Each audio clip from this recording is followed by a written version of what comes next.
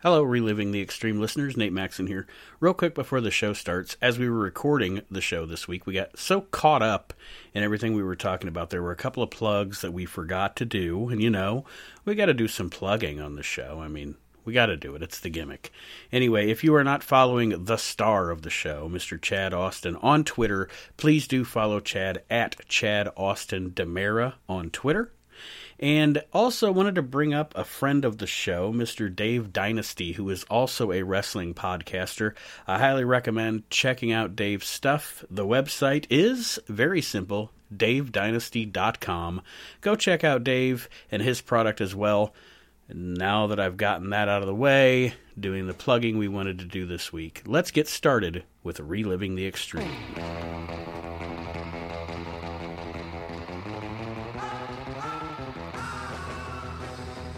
Hello, wrestling fans, and thank you for joining us once again as we are reliving the extreme. Nate Maxon, your host, here with you. Aaron's making me laugh. Nate Maxon, your host, here with you, along with my brother Aaron. Hello, hello. And ECW's own Mr. Chad Austin. Howdy, and I think I'm reliving the extreme over here myself, and it's not even of all ECW. It's been a day for Chad. It's been a day. It's been a doozy. It's been a doozy of a day. And we are glad that you have all joined us here once again. Now, this week, we're going to talk about the episode of ECW from October the 5th, 1993. We skipped the 21st of September and the 28th of September because, well, I called an audible. There wasn't a lot to see. Not a lot to see here, folks. Okay, well, I just took your word on it, and I did it myself, too. I skipped it. So what did you see? There had to have been something on there that was newer, correct? Because friends help friends, I went ahead and breezed through these episodes, so Aaron and Chad did not. On the September 21st episode, there was a match from friggin' weeks ago between Jimmy Snuka and the Metal Maniac. That was a doozy. Oh, remember that one? A lot of just Neither walking. do I. a lot of just walking around looking at each other. Joey Styles talked to, get this, Dr. Voorhees, the doctor for Sal Balomo, after Sal Balomo's chair shot at Ultra Clash from Rock and Rebel. Rock and Rebel, yes, sorry. Why do I not know about this? I mean, no, not that I don't know about it. Why can I not remember this? It's probably because selective memory, you had more important things to remember. No, that's what I'm thinking. There's a story behind this. Why it was Dr. Voorhees? What? Oh, okay. I see what you're saying. I just thought Jason Voorhees. That's kind of what I thought. That could have been it, but that could, I said, that could have been part of it. But I thought that I heard a story that it was some sort of a rib on somebody kind of thing. But, it was just so minute back then. Like, there's something behind it. Right. Yeah. Just by the name of, it ain't Dr. fucking Jackson, yeah, or whatever. Yeah. Dr. J. Dr. J. What Dr. Voorhees told us was that, Sal had to have jaw surgery and he has a detached retina because of a chair shot to the chest, it looked like. But anyway, and then Aaron would have loved his retina out? I guess so. That's a spicy meatball. Damn. You broke my face. Holy moly, you broke my face. All the children. I can't see all the kids. Aaron would have loved the last segment on In the House talking to Public Enemy. Aaron, you would have just loved that.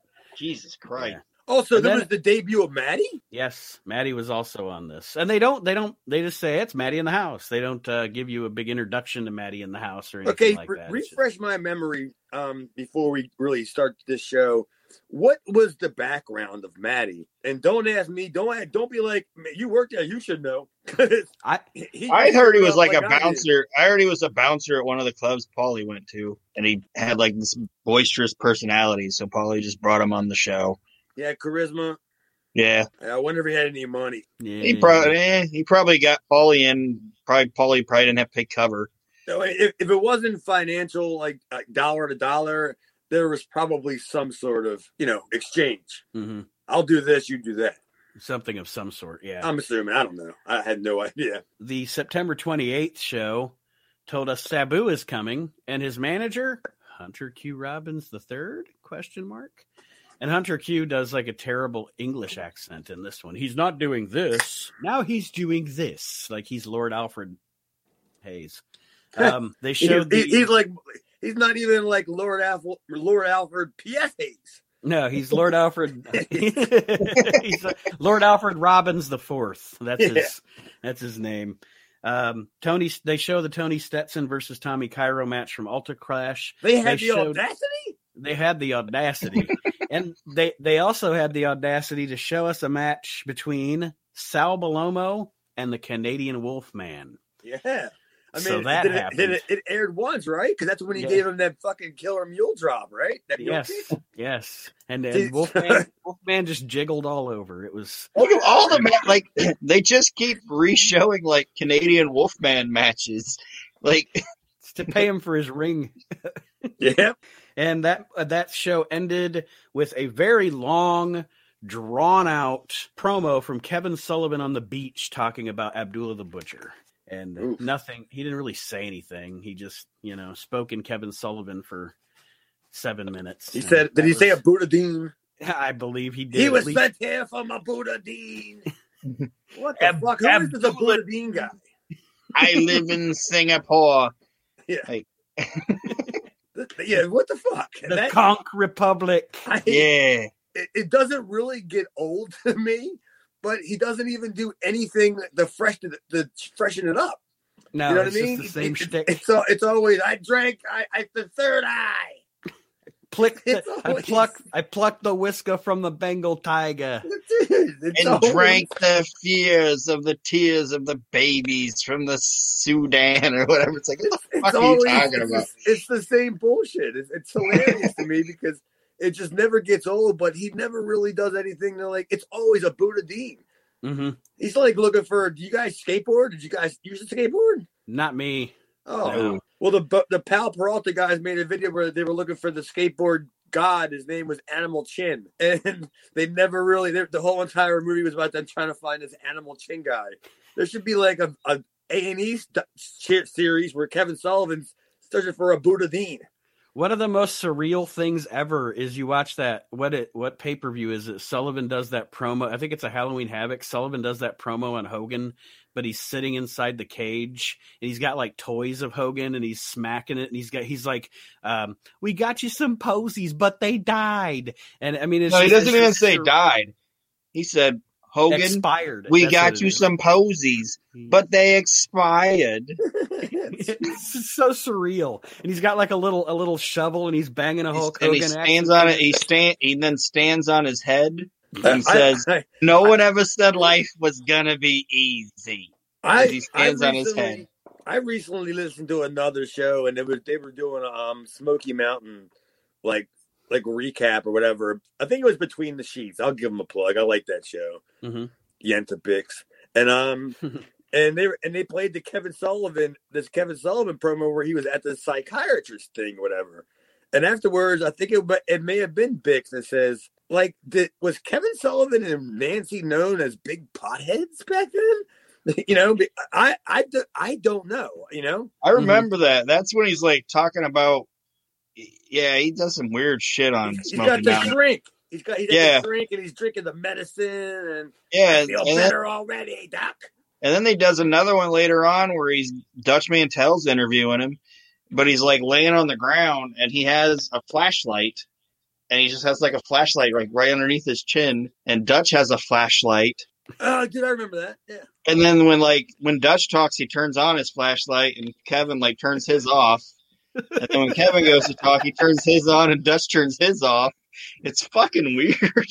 Marco. Kevin Sullivan's funny to me because he's been so fucked up so long and he's had such high profile jobs that it's hard to believe that drugs were involved. But, you know what I'm saying? It's hard to believe that, but you watch this stuff and it's like, you cannot be sober.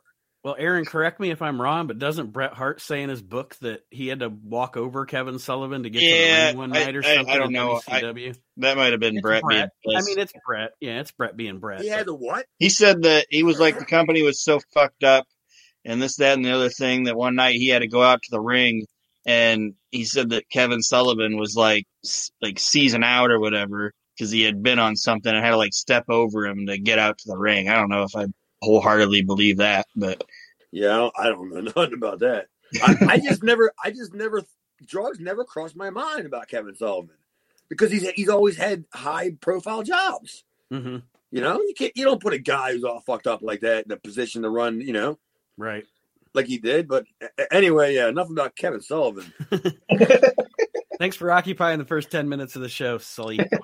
Not Jay Sully, who we do not see on this episode at all. October 5th, 1993. Of note here, Joey Styles and Paulie Dangerously are our commentating team, and the NWA, or ECW, is now a member of the NWA. NWA Eastern Championship Wrestling. Why? I don't understand why that was, you know, I don't know why that was such a sense of urgency to do that. Mm-hmm. Why couldn't there have been at least a 2-week buildup of the NWA is back? Right. Why are we joining this, you know? Well, yeah, no. Yeah, we just start, and there's Public Enemy in the ring. And I was going to ask you, Chad, if you knew anything about these other two cats they're in the ring with, the Silver Jet and Gino Caruso, because I don't. I'm very familiar with Gino Caruso. I've forever worked on indies with him, and I always call him the Super Sack because I don't think he wears underwear underneath that singlet, and boy, he's got a sack. and Gino's a good guy, you know. He's just a great independent guy, you know. Mm-hmm. As far as I really, every time I see Gino, I have called him Super Sack to his face, so it's not like, you know, he'll punch me or anything. And the Silver Jet, I have my notes about this because I was gonna say I initially wrote, I don't know who he is, but the guy can bump. Mm-hmm. And there's usually like a main reason why that Paulie put job guys under hoods. Why do you think that is? Maybe because they were going to get something out of him, or they were going to wrestle later on. Well, that way, if he got something out of him, he wasn't a jobber on TV. They were probably somebody else. Mm-hmm. And I wrote, "Oh my God, that could have been Dreamer." Okay. Well, you know? and that's what when the match first started, I saw him and the let's be honest, the outfit was kind of, you know, cheap looking and etc. So I thought, well, this will be a doozy. And then, like you said, the guy could bump. He did pretty good. I didn't really have anything negative to say about him. There was that was a red flag to me when the guy had a shirt on too. Mm-hmm. I mean, sure, he was wearing generic camouflage pants and he had a mask on, but he had a shirt on too. So that was obviously for a reason. So it was somebody that was either slighted in for a better position or just somebody that Paulie liked and didn't want to kill. Right. You know, he was waiting to find a better spot for him. But I do remember back in the day hearing who the guy was, and I swear Tommy Dreamer is the guy that came in my mind. He's the one that popped in my mind, and I don't know why, because I didn't think he looked anything like Dreamer. Right. Well, but like you kind of alluded to, he has enough clothing on where, you know, with the obviously the, you know, we're not talking about high definition cameras here, so with enough clothing on and all that, you know, you could hide the physique and hide the look. This match was a decent squash. Good way to establish. I mean, I know we already saw Public Enemy at Ultra Clash, but good way to establish them on TV here. Well, you know, because we've talked about this before, how when they start changing the shows, that they don't have that black ring anymore. Mm-hmm. They don't have the Wolfman's ring. You know, the Wolfman's all paid in full. He made enough money. He made enough money wrestling. I don't know, whoever you said he just wrestled again. He made enough money working Belomo and residuals from the show airing that he got enough money to pay for the rental truck to come get the ring. And from what I remember, this whole setup was Ted Petty's. That ring was Ted Petty's. That cage was Ted Petty's. That was all his stuff. And there's definitely a marked difference in the look. And like I said, I thought this was a decent squash. The only move that I wrote down, I guess, was Rocco had a good moonsault from the second rope during this match. I thought looked good. And they also mentioned during this match that next week we are going to see Bad Company come to the ECW. Pat Tanaka and Paul Diamond. I actually thought they were going to say Bad Breed. Yeah. Because I was like, wait a minute, because this is the taping that I debuted on. Okay. I was on this taping, and it was Bad Breed was there too, and I don't remember seeing Tanaka and Diamond, unless I just don't remember seeing them. But when Joey Styles was building up about who they were going to see next week, I was like, no way, they're really going to put over Axel, and the other guy, and they went to Bad Company, and I was like, oh man, because in Philadelphia, Bad Company, Paulie has some splaining to do. Aaron, you have any comments on this here matchup? Well, unless they bring it up next week, one splaining they don't do is they don't mention why the tag team titles are vacant. They're just like, yeah, there's another tournament. But we'll start next week. Oh my God, Aaron, you're right. But here's the and I this is later in my notes. But this was a month. This was a month of our show, but now we're just like, fuck, that didn't happen. You're totally right. Like, are these the 24/7 ECW tag team titles? And they don't even use Rio de Janeiro. Get the fuck out of here. For 2 months, they've been trying to crown an ECW tag team champion. And we sat through that god-awful fucking tournament. Yeah. And then they don't even tell you why we got to sit through another one. And then like, a week later, there's no ECW champions. At the end of my notes, actually, there are ECW champions. At the end of my notes, I have here, why did we have to sit through that atrocious fucking tournament to have no champions? But then at the end, if you guys noticed, Joey Styles said next week on the show, ECW tag team champions Johnny Hotbody and Tony Stetson will be here. So somehow, some way, Johnny Hotbody and Tony Stetson are now the ECW tag team champions. I know, but in this match, they said that there was a tournament. Yeah. There's a seed for the... What the fuck is going on? I don't know what's going on. I don't know. Like, is it an NWA tag team championship tournament? Yeah. Hang on here. Let me see if I might have this. All right.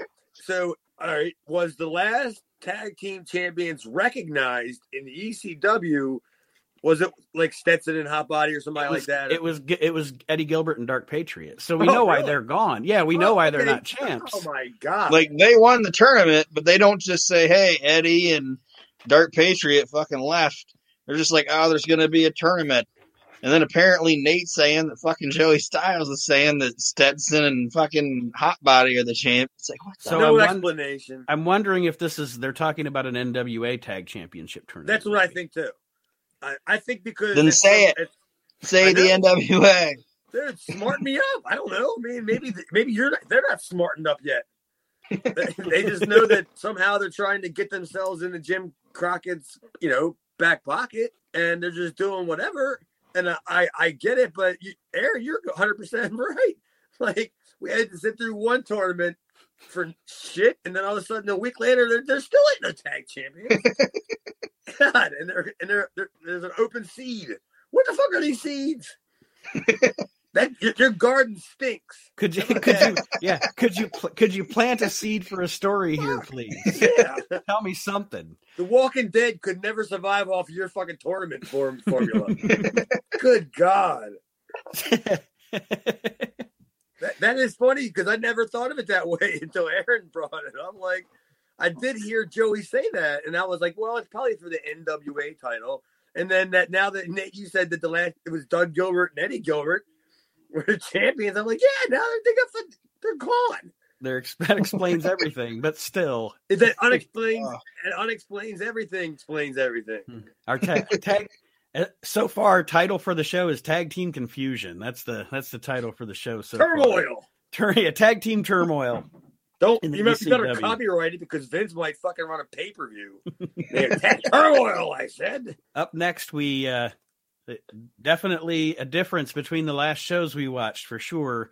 Because up next on the show, we are going to get a look at Sabu versus Taz for the first time in the ECW arena. And like I alluded to earlier, Sabu's initial manager here, it's eventually going to be Paulie, but Sabu's initial manager is Hunter Q. Robbins. And he has no control over this wild man, Sabu. This is obviously Sabu's debut, and is it Taz's debut, or did we already see Taz? No, we haven't seen Taz yet. So it's both. I don't know if he hasn't been on TV, but I know it's not his actual debut. No, I mean I understand. I'm just saying, like, TV wise. So this Maybe, is like both their debuts. I'll tell you a funny story about Hunter Q and Sabu. I don't remember who told me. It could have been just one of the guys that I hung around with in the locker room, like back in the day, like the Gabes. Mm-hmm. And the guys that they were my age and my clique kind of guys. And the thing is that, remember how I always say, like, I'm kind of inadvertently responsible for getting Jericho a job? Well, I think Feinstein was the guy that somehow got the tape of Sabu to Paul. So Sabu wasn't very familiar with Paul wasn't very familiar with Sabu, other than what Rob gave him. So when he brought him in for that weekend, I don't know what Paul's deal was. Maybe he was going through the whole entire finalization about Eddie being gone and taking over, but he thought it would be cool to put him with Hunter, like give Hunter somebody that's halfway decent, until they had Sabu versus Taz. Mm-hmm. Then I think Paul said, "Oh, hell no." Yeah, I want to attach myself to this guy. That's exactly what happened. I don't know exactly who told me, but I'm 100% positive that I heard that story from somebody on the inside, that when Paul watched that match, he about flipped the fuck out. It was like, look at this fucking motherfucker, you know? And like, I wrote down we need to get Hunter Q. We need to get Hunter Q albatross around his neck. Yeah. Get him as far from him as possible. That's 100% shoot. And I said, I don't know how Taz. I mean, I don't think I'd met Taz yet, really officially, like, you know, hung out with him. But it was their first meeting, I'm assuming. And Sabu he pulled out. He did every spot. Yeah. He did all of them. You know, I mean, he was like, all right, it shouldn't have even been an audition. Yeah, they already showed your Japan highlight reel, didn't they? Yeah. Did they ever show that shit? Wait, no, not that we've seen so far. I know they show Japanese highlights from him at some point, but the one where he about kills Luther. Yeah, no, but we haven't seen that yet on ECW. But I know they show it at some point because I remember seeing it. And I wouldn't have seen it otherwise. You know who that is, right? The guy that he kills. That's isn't that damn?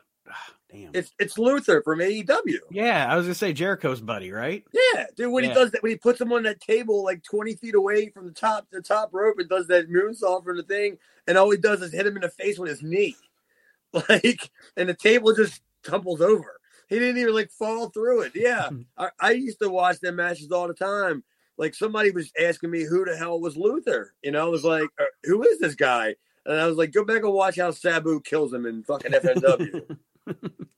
that was a great introduction.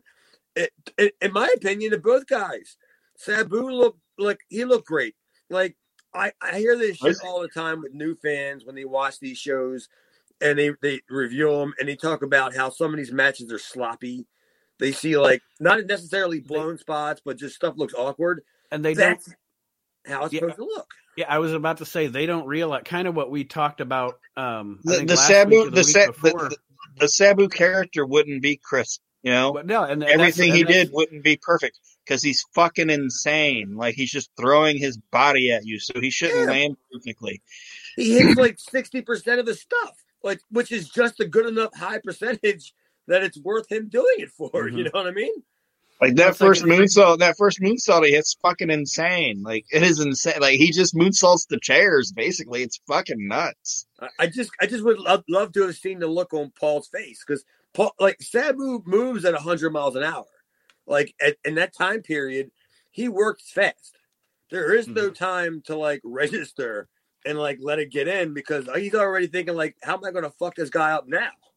Like, I'm going to, do something else big, which I don't think there's anything wrong with it. That's the formula that got him to where he's been. You know.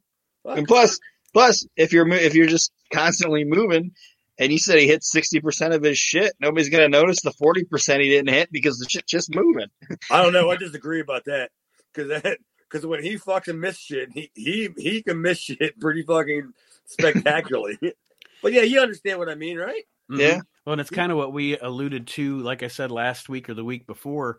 At this time, you obviously said newer fans watching it. At this time, if you were a pro wrestling fan like we were in the early 90s, something like this was unheard of in the United States on television, on wrestling television. And the newer fans, I guess, are used to, I hate to say it, but the ballet, everything's so crisp and clean. But at this time, in this era, in this time and place, this was like blow your mind kind of stuff. Yeah. Could you imagine at a different time, a different world, that the internet was around during this? Like, but it wasn't, and this never happened yet. Right. And this was, could you imagine the reaction that would have happened on the internet if somebody was said, "Oh my God," saw that, whatever. What do you think the rating? How many people do you think were watching that show in Philadelphia? Maybe 20,000? Possibly, yeah. 25, whatever. That they get on the internet and start talking about, "Oh my God, did you see Sabu?" How big of a deal that would have been then. Mm-hmm. If we would have had that outlet. It was a great showcase for Sabu. Great showcase for Sabu. And it didn't do anything bad for Taz. No, because Taz looked like a guy who could stand his ground. Yeah, he plants his ass with some suplexes. Yeah, I put in that double underhook suplex that he hit Sabu with is fucking crazy. Gnarly, yeah. Yeah, but then his big ass breaks the table. Oh, geez. Without even going through it. It's a good thing that I wasn't friends with Taz then. Because he would get that fucking fat ass joke. But he couldn't even lay on the table for Sabu. I think Bigelow laid on the table for Sabu. I know Bubba did. And then the only thing that was like, when I watched it, I was like, "What the fuck was that?" Was that weird ass Hudakan, that weird ass Hudakan Rana spot they did, where like Sabu went for it, but then like Taz Frankensteiner? Yeah. All right, that's what I wrote it down as, the Frankensteiner spot. Yeah, but when he does it, and then like he goes to do it, and then Taz just like tumbles out like a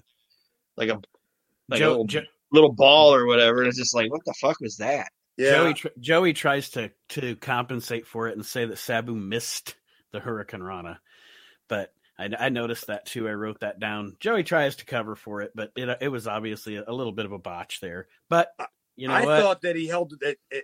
I would have. You could have told me that Taz held the rope, because the way that Sabu just kind of went so fast over top of him like that, you could have believed the fact that he may have grabbed the top rope or whatever. You know what I mean?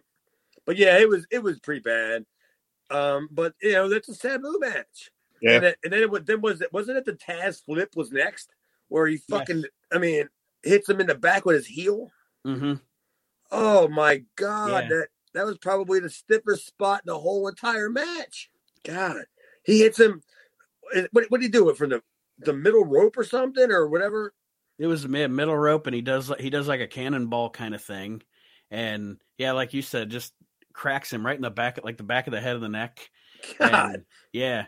I wrote Taz flip off the top rope. Oof. That's what I wrote, because it looked pretty stiff, unintentionally stiff, but stiff nonetheless. Yeah, dude, I hit him right in a spot of your body that does not like to get hit directly. Mm-hmm. It was almost like a liver punch, or oh my God. And then Sabu's not shy about selling. Mm-mm. When that shit happens, I don't know if it's happened yet, but we've already seen. We'll see Sabu like when he banged his foot on the railing or whatever, and then he grabs his ankle. Like, Sabu gets that art. He gets the art of selling, and it makes him look that much stronger. Mm-hmm. When he's just like, he's grabbing his back, he's grabbing his foot, he's back of his head is grabbing his ear. And not only that, other people are holding body parts for him. Not only that, but it makes him look more dangerous because exactly he's showing you how much in pain he is. But hey, look at this! 30 seconds later, he's flying off the top rope again, And then when he hits the mat, he's selling the injury again. Yeah, you're absolutely right. Fantastic work. Yeah, great opening match. And like I said, if we would have had the internet then and the world would have been different, that would have been something that would have blew the internet up. Mm-hmm. Sabu winds up winning the match with a with a moonsault from the top. Anything else on the match, Aaron? I just thought it was fucking awesome. Like, that's my note. That was fucking awesome. This might be the first thing that we've reviewed one of these shows and wrote down that something was fucking awesome. I actually gave the show a grade. Hey, there you go. It's out of fucking not even speaking about purgatory anymore. We come back from the break and they want to continue. Smart move to show us how crazy Sabu is. So they come back from the break and Sabu is just moonsaulting the table. There's nobody else around. He's chased off the fans. He's chased off his opponent. Hell, he's chased off his shitty manager. He's just fighting the table. And yeah. What an awesome visual. Hunter PQ Robinson. Woo. he powdered. And it's funny because didn't he even yell leave, get out of here or something? Yes, something like that. Yeah, that's sad. I bet you. I wonder if Paulie sent somebody down there to tell him, get that guy out of here. You're done. Yeah, next week, Hunter should be like, I know I said I was going to manage Sabu, but he fucking crazy. I don't have time for that. That's funny because after he says he's out of there, I'm thinking in real time.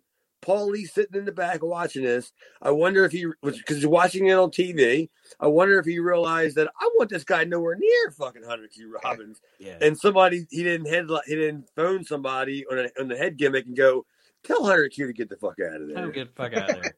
He can manage Stetson and Hot Body, but he's not managing somewhere else. Yeah. We get a Rockin' Rebel promo next on his attack on Sal Bellomo. Who you waiting for to talk first? Was what it was. Yes, it was. The whole rest of the whole whatever next couple segments body of this show is what stuff that shouldn't have been on the show. It's you know what I mean? This is like the whole they have the two big things. Sabu and Taz, and of course they have Snuka and Funk in the cage. But whatever time they had to fill is with these motherfuckers. Yeah, yeah. It's like going to a Pink Floyd concert and 4 songs in they play Comfortably Numb, and then the rest of the show they play a bunch of album tracks that you've never heard before. Yeah. And that's not hating on those album tracks. I'm just saying you don't play your big hit, 4 songs into the show. It's like Kiss opening up with Beth. Yeah. I love how Bully uses the Kiss analogy for wrestling when it comes to the old guys. Mm-hmm. Play the hits. Yeah. Yeah. And this wasn't a hit. I thought Sabu Taz started that. That was a hit. No, because now we have Sandman versus Metal Maniac. And I don't know what to say. There's not much to say. I know they mentioned that hey kids, you can call the ECW hotline to wish Sal Bellomo to get well. All the kids out there. In Philadelphia. All you kids in Philadelphia that are big fans of Sal. I wonder how many hate calls he got. Don't call anymore. The switchboard is flooded with hate calls. You know what I thought about when I was watching this match? And I know it'll be obvious. It's obviously going to be a different perspective for Chad, because by this point you were already working in the ring and you were in ECW and had been around that area. But here in Ohio, I was what I would be 14, 15 at this point. I had seen Metal Maniac in the magazines, okay? Ooh. But I'd never actually seen Metal Maniac. I just seen pictures of him in the magazines, and he'd be in the PWI 500 or whatever. And I always thought that guy looks cool. And then I see him, and I'm like, that guy's not so cool. Yeah, that's Snuka's boy, man. Snuka's bag, man. Yeah, that's why he's there, and yeah. I mean, I like Jeff. I don't know. I've probably already said it on the show. We probably seen Jeff before, right? Yeah, we have. Yeah, so I probably already said it. Well, you know how much I like Jeff. He's just not like a guy like us when it comes to the business. Not really an historian. Kind of guy. But that match, I don't know. Sandman at this time, he just does stuff that he shouldn't be doing. Like his fantastic drop kick. Here's another fantastic drop kick. That. Well, he even brings it up. He has to start seeing the fact that Hack can't work. Like he can work psychology wise, but he can't be doing. He's not a surfing guy. Paulie's already even knocking the outfit. Like he's like, oh, we know he was at the beach because he's still wearing his wetsuit. Like he's already mocking how Sandman looks. So you can already tell that Paulie's just like, yeah, we got to do something else with this guy. we got to figure something out with this guy. It's time to fish or cut bait. Yeah. Yeah, I agree because with Paulie being designated to doing promos probably the next few weeks or whatever. Yeah, when he's doing the shows because I think there was a change in the production companies as well. Like who's doing the shows and stuff like that. And actually no, I don't think so. I think it comes in November. Yeah, I was gonna say they mentioned Matt Radico on this show. I don't think it's until we did the Valley Forge shit that after that's when things change. But yeah, Paulie has to start looking at things with a magnifying glass and realizing, okay, I got this guy's money, but I got to make the best out of what he has, and then still bring in the guys that I need. Mm-hmm. And Sandman clearly was his number one project because I don't know who got over first, Dreamer or Sandman, but whatever, chicken egg, Yeah, and like I said, and like you guys alluded to, Sandman just hasn't found himself yet in this. No. He's like Aaron said, that drop kick. He just throws himself into that drop kick, and then he does this. That wasn't even the worst move of the match, though. No, it wasn't. That fucking side suplex, the fucking Metal Maniac tries to hit. You stole my heat, motherfucker. Oh, goddamn. That's fucking you both terrible. Stole my heat. Because I wrote smallest height on a side suplex ever. Well, you stole Joey Styles' heat because you know what he called it? I didn't even catch that. He called it a quick side suplex. I was writing my note. I must not have heard him say it because I was like, oh, that sucked. At least he acknowledged it. Backhandedly, he acknowledged it. That wouldn't have broken a dozen eggs. That was fucking bad. Yeah, that was anyway, whatever. Sandman wins this thing with a. I actually wrote doozy. Describing it as a match. Sandman wins this thing with a clothesline, a wild clothesline off the top rope. Stiff, by the way. Very stiff. And then we roll into some more doozy. Chris Michaels doing a terrible Scooby-Doo impression. I don't know. No, it's not. He's trying to do a terrible Bullwinkle impersonation. He's not trying to do a terrible one. He's attempting to do a good Bullwinkle impersonation, but it's fucking terrible. Well, it was so bad I thought it was Scooby-Doo. No. So my notes is Chris Michaels attempts to do a Bullwinkle impersonation.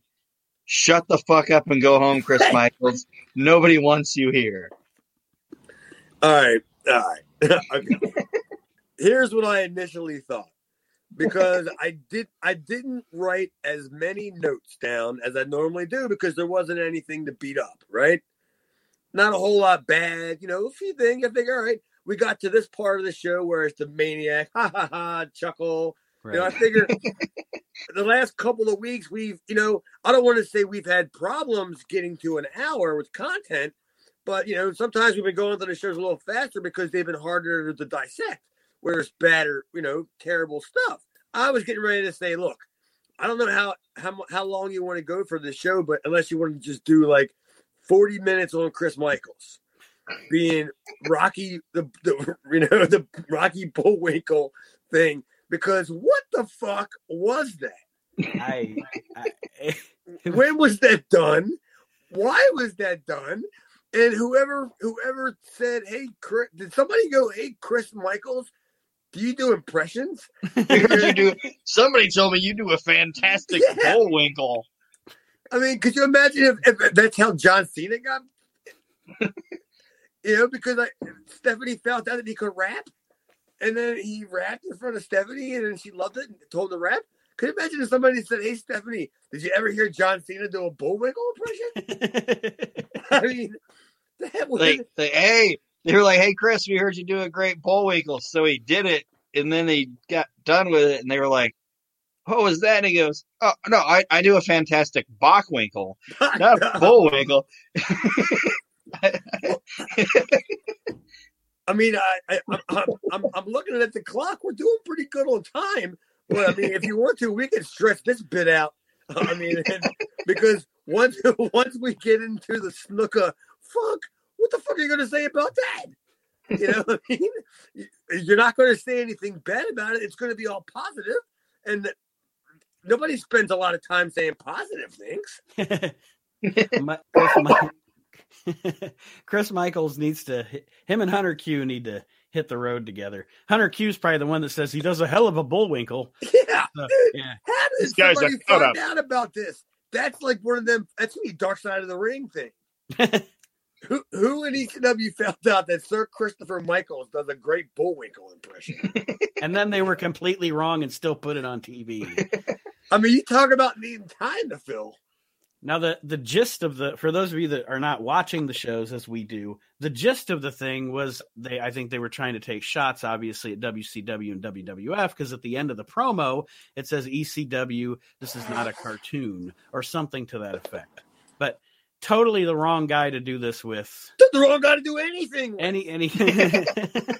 He's the wrong guy to take a lunch order. He's the wrong guy to go pick up your laundry. He's the wrong guy to walk your dog. He's the wrong guy to get your mail if you go on vacation. He's the wrong guy. What the fuck? This is gonna make me. I want to stay up late tonight thinking about how did this happen? Because I'm gonna try to go back and think of everybody that I knew back then and go, who fucking thought this was a good idea? I love who was behind the camera and was like, "That's the one. Let's do it." Yeah, and the guy and whoever the producer is, Paul, or whoever's doing it's going like to give him. Come on. Go ahead. Keep going. All right. Wrap it up. What the fuck? I love the fact that Chad just gave Chris Michaels the gimmick he never knew he needed. Chris, the wrong guy, Michaels. Yeah. He's the wrong guy for everything. That's a great gimmick. Yeah, he totally is. You're looking for somebody? If somebody's a bounty on somebody, you go to Chris Michaels. And he's like, hey, I mean, are you interested in collecting a $10,000 bounty on Bob Armstrong? No, I'm the wrong guy. Yeah, I was going to say, I'm not your guy. I'm the wrong guy. No, you don't want to put your faith in me at all. But I do a great Bullwinkle impression. That's absurd. God, I'd love to figure this out. Keep in mind, guys, we're talking about ECW, Extreme Championship Wrestling, and they got a guy doing a Rocky Bullwinkle impersonation on their television. And not 20 minutes ago, we just watched Sabu versus Taz. Exactly. Next week, I wonder if he'll bust out his Heathcliff. You almost want to credit Paul's fucking legitimacy of running a TV show. Whatever. You think my Bullwinkle's great? You should hear Mom of Gil Gorilla, guys. It's fantastic. John Gillum does a great Helen Keller. Get the fuck out of here! I heard Johnny Hotbody can rock a Mr. Magoo. Oh my god, it's insane how this ever saw the light of day. I did a promo one time with Joey Styles. Paul made me stay all the time for promo class at the end of the night, and it was like 3:00 in the morning. And one day he tells me to stick around. And basically, he wanted me to watch and see how everything went, Right. And he finally calls me up, and he wants to do a gimmick with me and Joey Styles because I had glasses before I had laser surgery. And we're up there, and Joey Styles is like, Chad Austin, ECW's resident underdog. How it looks like you've been working out. And then he goes, I've been working out myself. And I looked at him. You remember the Jerky Boys? Oh, yeah. And I looked at him and I went, I'm very proud of you. And the whole entire locker room just erupted in laughter because it was the Jerky Boys time thing. no chance it was going to air because Joey laughed. And then when we get to that Valley Forge show, which is coming up, Paul made a blooper reel. And that made the blooper reel. That was my one interview backstage at ECW, and that was it. It didn't make TV, but it made the blooper reel for the bus that we rode into the Valley Forge. It popped the locker room, and that's what matters. Yeah, I mean, I was like, hey, I'm very proud of you. What are you going to say? I mean, hey, look, Paul, I know that wasn't much, but you don't want to hear me do Bullwinkle. Chris, I'm the wrong guy. Hey, Chris Michael's like, excuse me? Hey, I heard a rumor somebody out here is doing Bullwinkle. Yeah. Who's trying to scoop my heat? That's my gimmick, bro. It's not me. I was like, Paul, it's not me. Don't make me let my hair down. I do Turkey Boys. The main event of this show. All right, so we basically caught up on time. We just did like 12 minutes. We just did like 12 minutes on that. That's great. It's the most time that Chris Michaels has gotten spotlight that he's in his whole career. I hope he's a listener. I hope he's a listener, and he's sitting in this room ashamed. Now I think if it was me, I'd pop over it. I hope he's somebody's talking about it. I hope he's sitting in his YMCA room, just sad. I don't think Chris Michaels is living in a YMCA. I don't. He's living with Wormser, Skolnick, Takashi, Booger. He's living in that house. All right, can we get into some serious stuff now? Coming back to the show, the next match is for the ECW World Television title.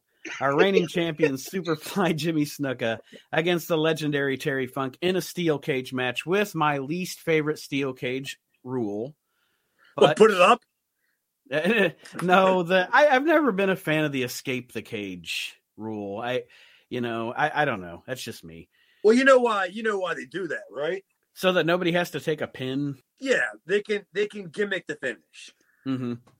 You know, there's an easy way out, and especially if you're filming it, right?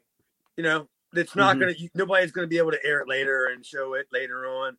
Yeah, it's stupid, but you gotta understand that's just you want to see a good one. Have you ever seen the Bruno Zbyszko angle? You know, I've seen the angle. Yeah, I've seen the angle. Okay, have you ever seen the Payday? No. Well, it's great. It's a cage match. And the WWF always had the escape the cage was their way out. Well, you know how a cage match is, you don't want to say 50-50, as far as give and take. But Bruno, it was 95-5, where Bruno walked into the cage. He beat the shit out of Zbyszko. Zbyszko got no offense. He ran him from cage to cage and everything Bruno did. I mean, he only did it like a handful of times, but it was so over because you fucking turned on Bruno. And when he was finally done beating on Zbyszko, I mean, he beat the shit out of Zbyszko, right? He literally Zbyszko laying there on the ground. It was a great finish. And if it would have been on like a pay-per-view where more people could have saw it, it's a tremendous finish, the visual to finish, where Bruno just literally tells the guy to open the fucking door. And he starts walking out. Like there wasn't that big one climatic spot where the guy grabs his ankle. No, Bruno beat the shit out of the guy, left him laying, walked out of the cage. Walked out of the cage. And what was cool about it was Zbyszko was trying to crawl as Bruno was walking. You see Larry trying to crawl, but Bruno knew that he was already, I beat the fuck out of this guy. I'm out of here. I proved my point. And the crowd went banana, but after that time, the rest of the stuff kind of fell a little flat as far as how they did it. The Snuka Morocco. Snuka Morocco at the Garden. What do you remember about that match? The Splash. Yeah. Who won that match? Morocco won, didn't he? Morocco won. Yeah. How'd they do it? Snuka Then he headbutted fell out the door. Morocco when he was calling for the cage door to be open. And he fell out the door. He fell out the door. It's a way to make Snuka not, take the heat, and he looks strong. And it's like, oh my God, he beat the shit out of Morocco, and everybody went home probably thinking that Snuka still probably won, because of the splash, Yeah, because you remember the moment. Yeah. I don't think that was Paul. I think Paul would have rather had a pinfall in that match, but I don't think that match called for a pinfall. To tell you the truth, I think the match called for the cage to be completely set up, not setting it up during the match. What was that one section that he kept finagling with? Yeah, with the pole, right? What was that all about? Snuka took that. I think it was when Snuka threw Funk into it, like the cage, like that part of it turned into look like an A. It was coming apart at the seams. And then he break the ring rope. Yeah, they broke the rope immediately. Like Snuka sent Funk into the turnbuckle, and the wire and the rope broke. It isn't the wire. That's not true. That could have been the early. Hey, I don't know what the fuck this is. Say something thing. It wasn't the wire and the rope is not going to break. Because if the wire and the rope would have broke, the whole entire rope would have looked like the Tony Danza boxing ring in Taxi in Madison Square Garden. It would have been like a big U. That's how it would have looked. Something broke, and my guess it would have been the undercarriage. Okay. The cable underneath broke, or one side broke, because there's a cable connected to all four sides that meet in the middle. It wasn't the one in the middle. Because remember when the ring broke a few weeks ago with Stan Hansen? Remember that? Yeah. Well, that was the thing in the middle. The rope broke. No, it wasn't even that. When the buckles come in like this, when it breaks, it's when the union in the middle breaks. Because all four corners have a cable that meet in the middle, and you can break them individually, but you break that thing in the middle, that's when the ring sags in and shit. So I don't know what the fuck broke, but I know that cage, they were just dicking around with that cage out there. And during the whole match. Could you imagine if Funk would have threw Snuka into that portion of the cage while the fucking idiots were still putting it up? Jesus. I don't know. Aaron, what did you think about this cage match? I'd love to hear your take on it. I thought it was all right, and I liked. I thought like having the ear get drug across the cage was different. Like instead of just doing the forehead, they were doing the ear, and Styles like brings up Yukon Eric and Killer Kowalski, and I just thought this was a really good match, and it was entertaining. And apparently somebody in ECW invented the selfie stick, because they had some big ass stick with like a camera at the end of it. Like I don't even know if they ever used any of the angle from it, but I think they were using it to put the cage together. I saw it and I was like, what the hell is that goddamn pole that guy's using out there? I thought it had a camera on it. I didn't know what the fuck it was, but I enjoyed it. And Paulie tried to explain for some reason the reason he wasn't with Snuka was due to the NWA now being the parent company of ECW, that all of his manager licenses need to be reviewed, and that was kind of what the fuck kind of hillbilly fucking backwoods fucking explanation? What the hell is that? Yeah. Why not just say, look, all my dudes are gone. Like, yeah, we don't want Morocco around anymore, and the Gilberts bid it. Like, what? Just say it. I mean, at this point, you can say you fired Eddie and Doug. You can say you fired Eddie and Doug, but nothing happened with Jimmy Snuka. Yeah, it was just. But like you said, he's not coming back, right? He's like, I just watched that Sabu guy, and I've decided I want to manage him now. Yeah, no more Jimmy Snuka. Exactly. I'm going to bounce the Hawaiians and the Hillbillies, and I'm going to move into managing Sabu. I thought it was a great. I thought it was a great cage match for another company, not for ECW. Mm-hmm. But I mean, granted, we don't want to give them everything at one time, and just give them the full buffet. They did enough. And they probably didn't want Funk to get color because he probably had to work again. Yeah, so that's why. And they did a good job focusing on the ear, and I thought it was cool that once he saw the blood coming out of his ear, that's when he started to make his comeback. That was a neat spot, and just in general, was fine. I agree with you guys. I enjoyed the match. I thought it was good, especially for this time frame. Yeah, and it's not the end of Snuka yet, but we're getting close to the end of Snuka in ECW. Yeah, he's still got to work Dreamer. And you. Oh, Jesus. Always. I'd rather watch him work Dreamer. And as Terry Funk wins this match, he wins the TV title from Jimmy Snuka. And then after the match, we go to an interview with Terry Funk and Joey Styles where Terry puts over ECW, which is the smartest possible move you can make. The legendary Terry Funk is putting over our company. Let's play this everywhere we can possibly play it. Yeah, totally agreed. I mean, it's amazing to me that how Funk can just when they say turn it on, like he could start out saying nothing. Yeah. And then all of a sudden it's like, oh my God, he's going somewhere with this. You know, he's talking about this is like his last stand. Oh, this is my last stand and everything. Well, goddamn, he wrestled well into the fucking late 90s. You know, even later than that, you know.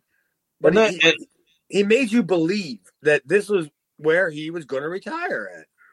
And usually when somebody rambles, it takes you out of it. But Terry Funk, I could listen to Terry Funk ramble for fucking hours. It actually makes sense. Yeah, it's like I'm talking to my fucking cool uncle or whatever. You know what I mean? Like it's yeah. And he also has, and you know, I don't know, I might be wrong, but I think that this is something that Chris Jericho took from Terry Funk. Is Terry also knows how to speak at a cadence where he brings it down to where you have to listen. Does that make sense? What I'm saying? It's like educational. Yes. It sounds like you're learning something. And Jericho would do that when he was, especially during that like 08 run as a heel. I don't want to get off in the weeds about Jericho, but just bringing it makes you pay attention, even though they're quieter. They're not screaming. They're not yelling. They're explaining. It's different. And it's different. I could listen to Terry Funk read a cookbook. Like just tell me how to make chicken fried steak or fucking read the ingredients in ramen noodles. Yeah. Tell me how to do that. It's my last flavor packet. I don't think much thought goes into it. He's just natural. Just so I'm not even sure that Paul even says like, give me bullet. I don't get any bullet points. He's like, I just need a promo. How long? I don't know, 42 seconds or whatever. You got it, Paulie. Yeah, it's kind of like how like it's not the same thing, but it's like how Cornette said that like Bob Armstrong was for Smoky Mountain. Like look at Bob Armstrong and be like, you got a minute. And then he'd just go out there and do it, and then look at him and be like, all right, we don't got to do another one. It doesn't get any better than that. And then he just walk back away and smoke a cigarette. That's all you need to say. Yeah. After Terry's promo, Paulie does a segment where he's trying to get to talk to Jimmy Snuka. And can't get into the dressing room. I always hate that. Yeah, but I always hated when they like try to do the door thing in wrestling, like where they walk in and then they slam the door. It always looks cheesy to me, but you know where that's at, right? You all know where that's at. That the door, it's in the studio. It's like it's like one of the bathroom doors. They just put the fucking dressing room sign on it. Like now we're going to see Public Enemy. Remember the infamous Public Enemy coming out of? They were doing a interview in the cellar kind of thing. Yeah. That's the door. That's the cellar to the studio. There's other rooms in that studio when they do the TV ad. Paul just slaps on a fucking piece of sticker that says dressing room on it. Unbelievable. I laughed. I looked at Jess and I said, it's funny. And I told her, I was like, this is not at the arena.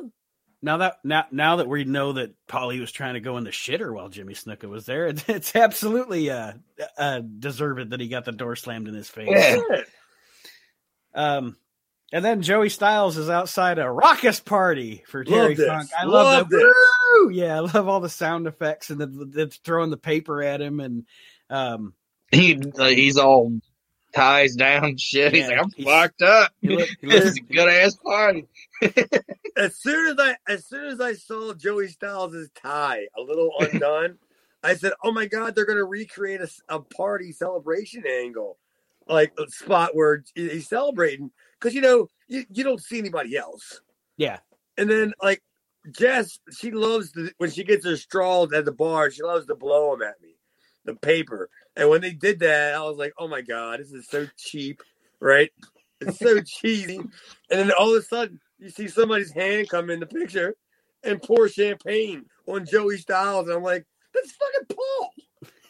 Like. Well, it's Paul going yeehaw. You can tell it's Paul doing his yeehaw deal. You can tell it's him. It was so great that I didn't even give a shit that it was awful. Yeah. Like, I just thought it was a good. I looked at it like a good try. Yeah, great try to make somebody that doesn't know enough believe that Joey Styles is outside. Like literally Terry Funk, after he just cut a promo talking about this is his last run, he's going to retire in the ECW, and all of a sudden now he's drinking in the back with the boys, listening to wailing.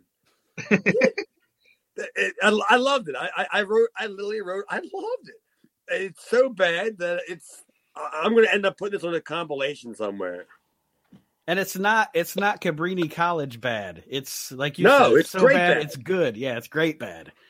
And this is also the segment where Joey mentions, like I said, that Johnny Hotbody and Tony Stetson are our ECW tag team champions. So yeah, I'm sorry, I'm still celebrating the Terry Funk win.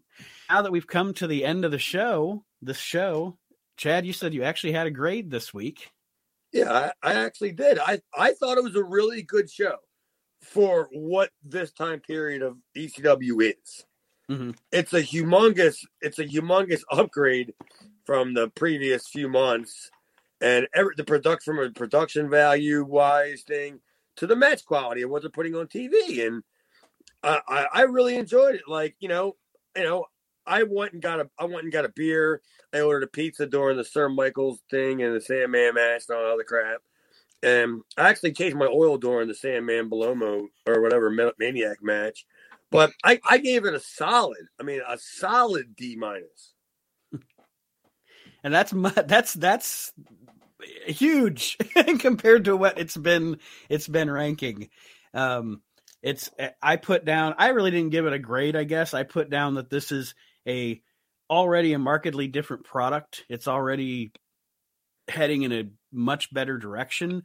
The show did not give me near as many things to roll my eyes to. Like it gave us something we roll about 12 minutes to. The Sandman Metal Maniac / Chris Michaels block of the show. I'm glad they put it all together in a nice little bow for us to critique. You know what? I'm glad you said that because you're 100% right.